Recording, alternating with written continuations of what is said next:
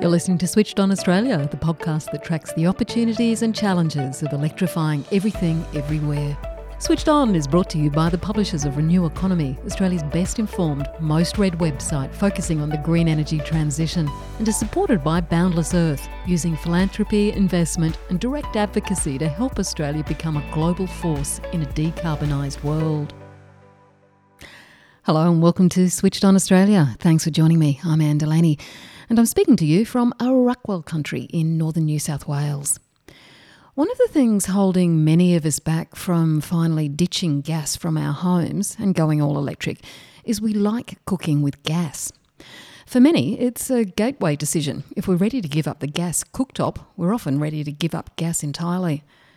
And although our cooktops only burn a small volume of gas throughout the year, cooking usually only accounts for about 4% of a household's carbon emissions.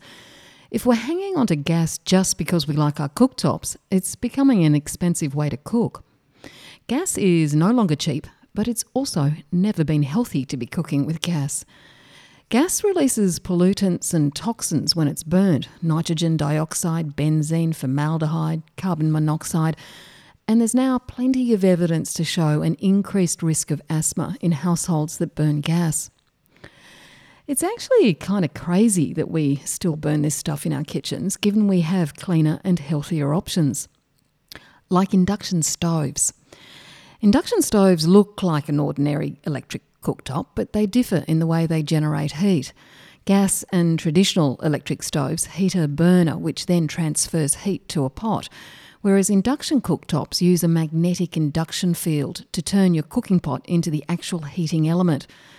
They can heat a pot really quick, almost immediately, and only the cookware itself gets hot, not the cooktop surface. To talk about induction stoves, I'm joined today by Luke Burgess, who's a professional chef and kitchen consultant and part of the Global CookSafe Coalition. This is a group that has been set up to help promote safe and sustainable cooking in OECD countries. And I started my chat with Luke by asking him what he likes about induction stoves. They are incredibly efficient. They're incredibly easy to use. And they're also incredibly simple. Inherently, they seem simple. And this is something that I think appeals to myself as a cook. You can really focus on cooking and cooking well with something that is incredibly powerful and also just seems to be so responsive as well. Well, why are they better than gas stoves, though? I mean, so many of us love our gas stoves because it's instantaneous and it's immediately there. Everything gets hot so quickly. Why is it better than gas stove? I mean, for many years, gas was great. I trained on gas back in the day. And, the older electric stoves are really inefficient compared to the gas technology that has developed. But at the end of the day, it's been superseded by induction for many, many reasons. And that whole cooking with fire, sort of primordial approach to cooking is really over solid fuels like wood and charcoal and whatnot. And gas has sort of been a fill-in for that. And a very efficient way of cooking maybe 15, 20 years ago in terms of heat. You could see the flame, you turn the knob, you have this intense power, but you also have a lot of wasted energy in that power. And induction is more powerful, but with less waste. And it's really about focusing on heating the actual cooking medium, be it the pan or a hot plate, and nothing else. Nothing else gets wasted in that transaction. And I think with gas, it used to, in busy kitchens, you'd have burners running all day in a space and you'd put a pan on there, but you get uneven heat as well. You'd get intense hot spots and you'd also have things boil over. There was no safety mechanisms really that so you could really employ with gas. With induction, if it gets too hot, it turns itself off. You can have it ticking over at a very, very low temperature to set like cheese curds with coagulation and less burning and whatnot. So it's really this type of power, but having much more control over that power. Do you have the stats on the energy efficiency in comparison to gas? So with gas burners, up to 70% of the heat is actually not used within the cooking medium. So it goes up into the environment around you. If you're looking at boiling a litre of water on an old electric cooktop, could take up to 5 minutes. On a gas cooktop, top of the range, could take about a minute and a half to almost 2 minutes. On an induction cooktop, it can take 30 seconds. So it can be 79 to 90% more efficient than gas. That's significant, isn't it? That is absolutely, I mean, any of those figures used in any other form would change your mind instantaneously. Mm. It's I think the main thing to think about is that with gas, we can't see the wasted energy. We can feel the heat, but we're not actually able to gauge what's being wasted there. All of it's happening in terms of emissions and different sort of compounds that end up in the air. But with induction, you have this cold stove around it and a hot base to the pan, no hot handle, and it's a kind of magic in a way. And I think that sort of efficiency that comes through can be lost on people at first because it seems too efficient, too easy. Mm. Now, it's not just efficiency that you're focused on, it's also the health impacts as well, I understand, and especially in a commercial kitchen where you've got to be responsible for health and safety issues, and clearly, for householders, obviously we all want to be looking after who else we're living with and ourselves and our own health. Tell me about how has impacted your decisions about making the switch. It's interesting because in busy commercial kitchens, there's lots of things that could be considered a hazard. And cooking with gas really, in my experience over the years, there was no discussion about, I guess, respiratory issues or anything else in regard to that. Obviously, you could set things on fire if you left a tea towel next to a pot or a pot boiled over. But in regards to what actually happens when you burn or a gas stove inside a building, I didn't know until I got involved with this program and with CookSafe just exactly what was being expelled in the process of burning gas within a kitchen, and different compounds, things that you wouldn't actually want to inhale anywhere, are being done in a closed environment, and a lot of the times with inadequate extraction.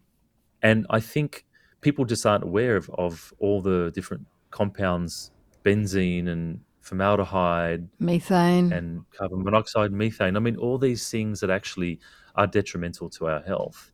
I think that we've been kept, I guess, away from that information for a long time because it isn't great. I mean, piping a fossil fuel into your kitchen, whether it's your business or your home, to me now seems like a very antiquated concept. Mm. But for many years, it seemed very natural. Mm. Why do you think that we haven't known about this information? Well, like anything else, be it tobacco or car safety, all of those things, I think the industry is well ahead of the curve, and really the marketing department Of the gas and industry? the spin doctors, yeah, the spin doctors have kept it away from us. And actually, it's called fossil gas, but we grew up knowing it as natural Mm. gas. There's nothing natural about it.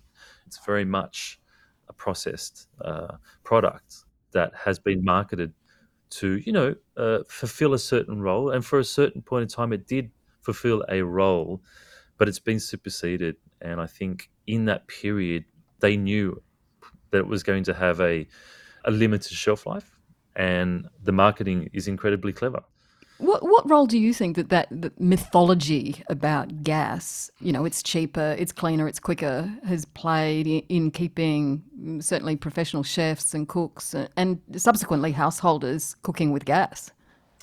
Well, I guess when you're burning, unless you've owned a business, you're absolutely unaware of what it costs. So, Yes. unless you see the bills, you have no idea. And at home, you're probably cooking for a very limited amount of time, unless it's making a long braise or a stock over the weekend. You're probably cooking for 30 to 45 minutes per day, of which maybe half of that is actually using the stovetop. Now, I mean, I believe that the mythology of the whole cooking with fire and that sort of primordial approach has sort of kept people, I guess, focused on the way that professionals cook. And for many years, gas stoves were the best thing you could get in a commercial kitchen. I guess the design of home cooktops has been quite refined. I mean, some of them look incredible, Mm. and people want to at home think that if a professional chef is cooking with gas in a particular way, then you can't. You have to. If you want to be as good as them, that's what you have to do. But you learn as a cook that really what you use to heat something is really based on what you're actually cooking, and not just one form of technology. But in Western cooking, the gas burner has a certain function, and I think in other cuisines it serves a different purpose. And coming from a classic Western sort of cooking background, and the way you pick up a dish or you heat something over and over again, gas was the most efficient way to do it, 15, 20 years ago. I mean, emissions from cooking are relatively small compared to those, say, from heating and from cooling. But Hmm. do you think that the role of electrification in the professional kitchen has a flow on to the householder as a result?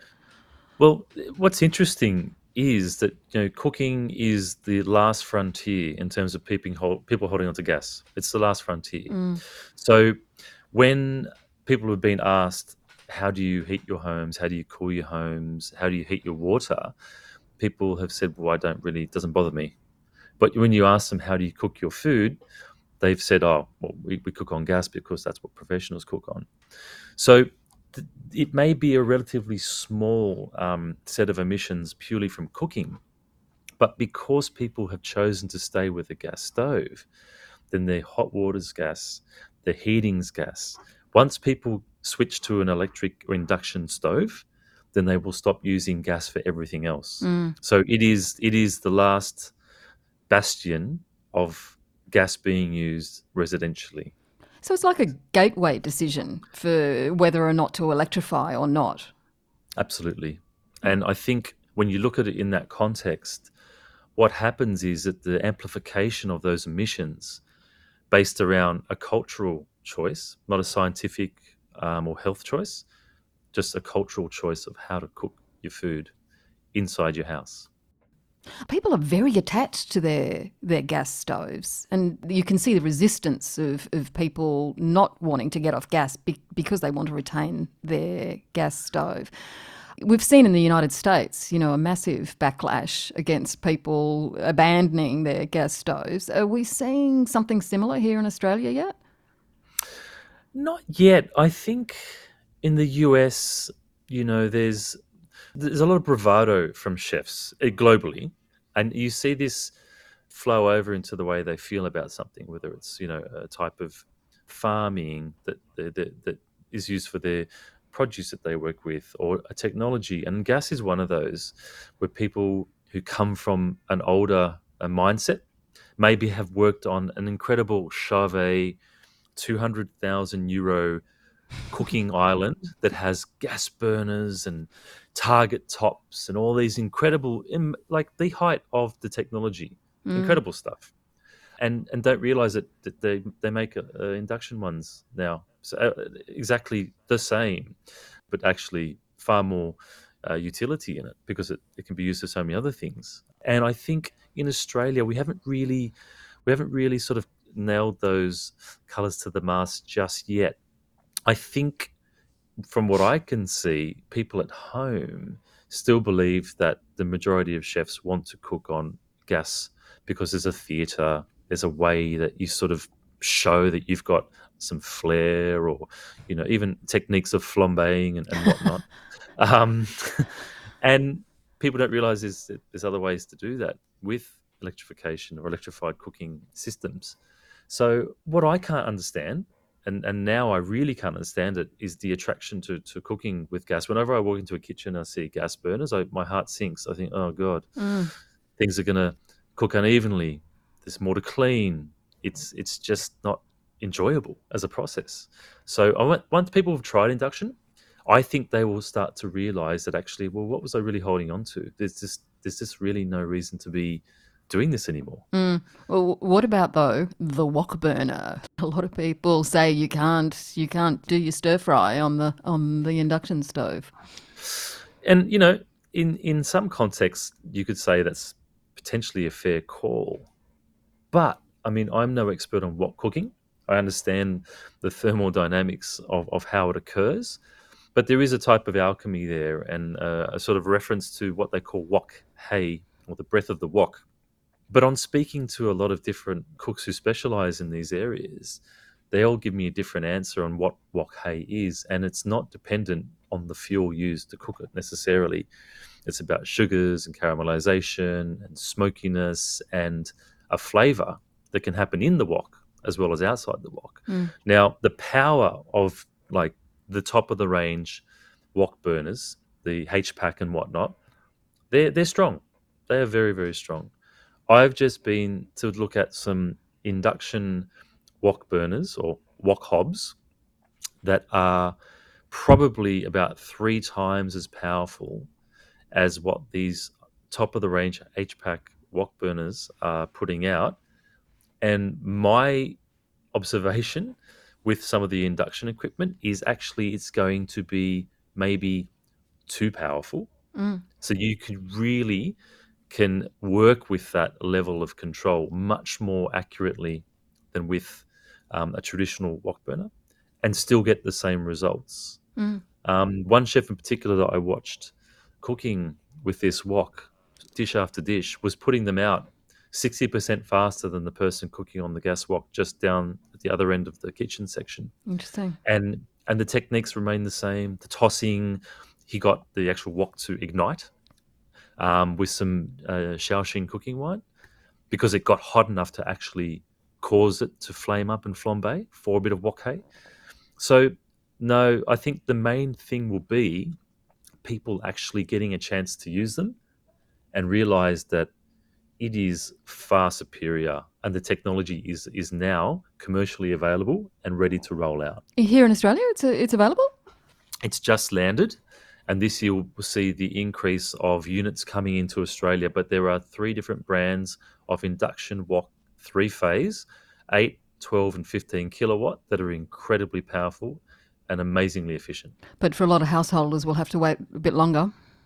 Not necessarily, because people at home they're not cooking on the same intensity of gas with a wok burner. So if someone has a wok burner at home and they have it outside in the backyard to cook their stir fry every once in a while, almost like a char grill or a barbecue, even those are not at the same level of intensity that you're finding in restaurants that use gas wok burners. They're just not. The actual flame is much, much cooler than what you find. So at home, flat bottom woks, and I've seen people cook stir fries in flat bottom woks on induction tops. You move the food more than the actual wok itself. There's actually more power in your domestic induction cooktop to cook in a wok more effectively than using your gas burner at home. So it's there. It's just about understanding how to use that power and how to cook in with it. So, people take the pan off the heat and they toss it. With gas, there's an illusion that as you do that, you're still using the heat from the gas, but actually it's escaping and it's leaving the base of the pan. And with induction, it just turns itself off when you do that. But when you put it back down, it turns back on. So the motion of taking a pan off the stove is a response to the way the energy was used, particularly with gas, because you either turn the knob or you lift the pan off and shake it. With induction, you can do both, and people move the pan, but also you can move the food and keep the pan stagnant. Now, if you do it with gas, you get hot handles, you get hot sides, you get uneven heating.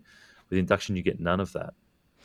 Can I just backtrack a little bit and back to the gas industry and potential backlash?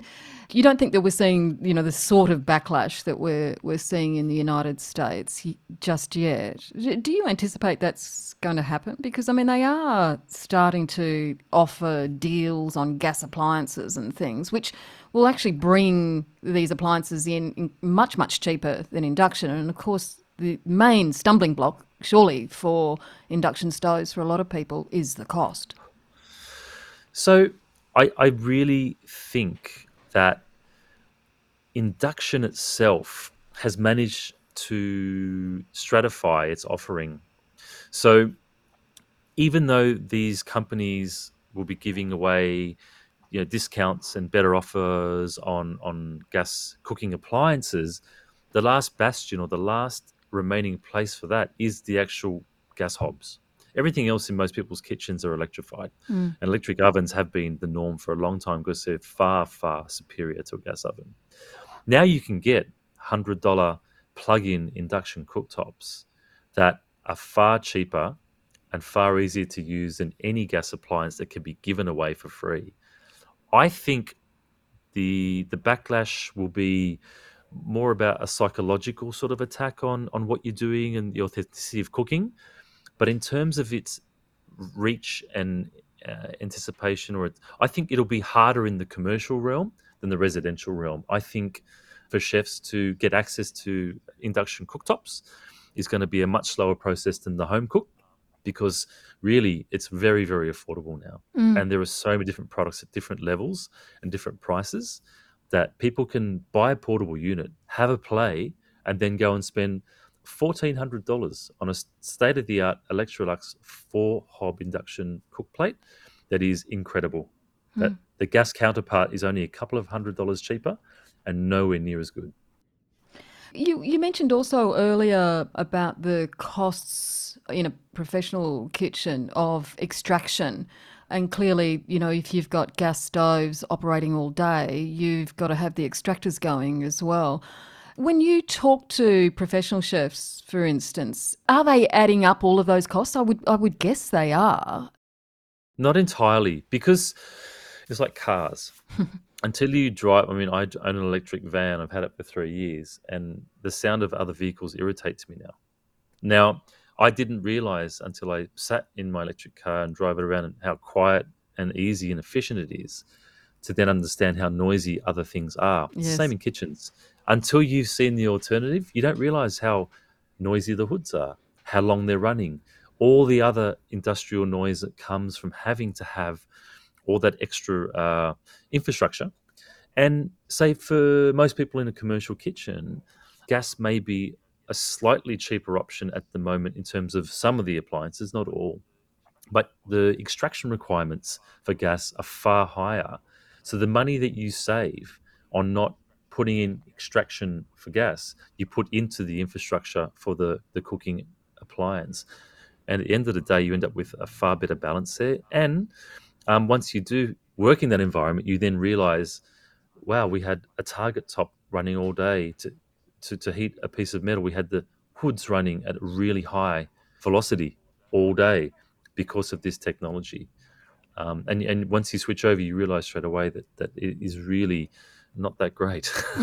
Exactly. And I mean, it's like so many electrical appliances, isn't it? If we just think of the upfront costs, obviously they tend to be higher. But if you average it out over 5 years, 10 years, most of them are ahead. Even cars nowadays. Absolutely, and I think we also don't know. I said to someone, I can't see what the next evolution in cooking appliances will be after induction. I look at it and think whatever it is, it actually won't be necessary, because this is as much power, control, and flexibility that you'll ever need to heat a pan or a tray that's not in an oven. So with that, we haven't even really come to understand how we're going to recycle the cooking equipment we're using, the technology that goes into making it. Are we going to find alternative natural resources that are not dependent on copper and all these other things like fungi and algae and all these other components that can go into batteries? There's someone developing a battery powered induction stove.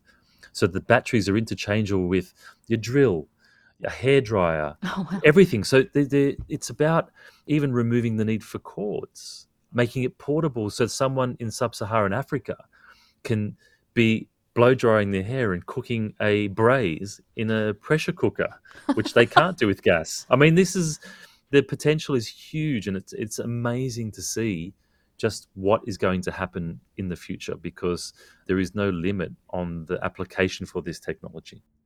So, for those small businesses who want to get off the gas, how would you advise them? Do they need a plan? Do they need to do it over a period of time? How would you advise them? So I would say to them, what are you cooking with gas, and what do you need envisage you need the gas for? Have a look at your cooking techniques, and have a look and see if you can get a little 2,000 watt portable induction top. Hopefully, your pans will be suitable to use with it because it needs to be a certain type of pan, but that's very common these days. Actually, it's a point worth mentioning. A lot of companies that make cookware, a good 4 or 5 years ago, have made them all induction ready Hmm. because they knew that that would have to be a selling point in the next 10 to 15 years. Have a look and see what you're working with, and then have a look at what the technology costs upfront. Have a look at what you need because of its level of efficiency. I've found in my business when I took away a 4 burner, I needed to only replace it with 2 hob induction because it was twice as efficient. So, you're not looking for a like for like, you're looking for a change in the system, and to have a look at the long term cost of running that gas stove and all the other bits of infrastructure. If you've already got extraction in place and it's configured for a gas burner, you can look at getting the actual fans changed in it so they're quieter, they use less power. The footprint of the hood itself will be for gas regulations, and induction equipment doesn't need the same footprint or overhang. So there's some technical sort of changes there that you can easily qualify for. But I think as well to think about this is inevitable. This technology is not like the CD. There's no replacement for this. This is the technology we're going to have for a very long time. So it's worth investing in it now, but it's also worth looking at, if you can, how are you powering your business?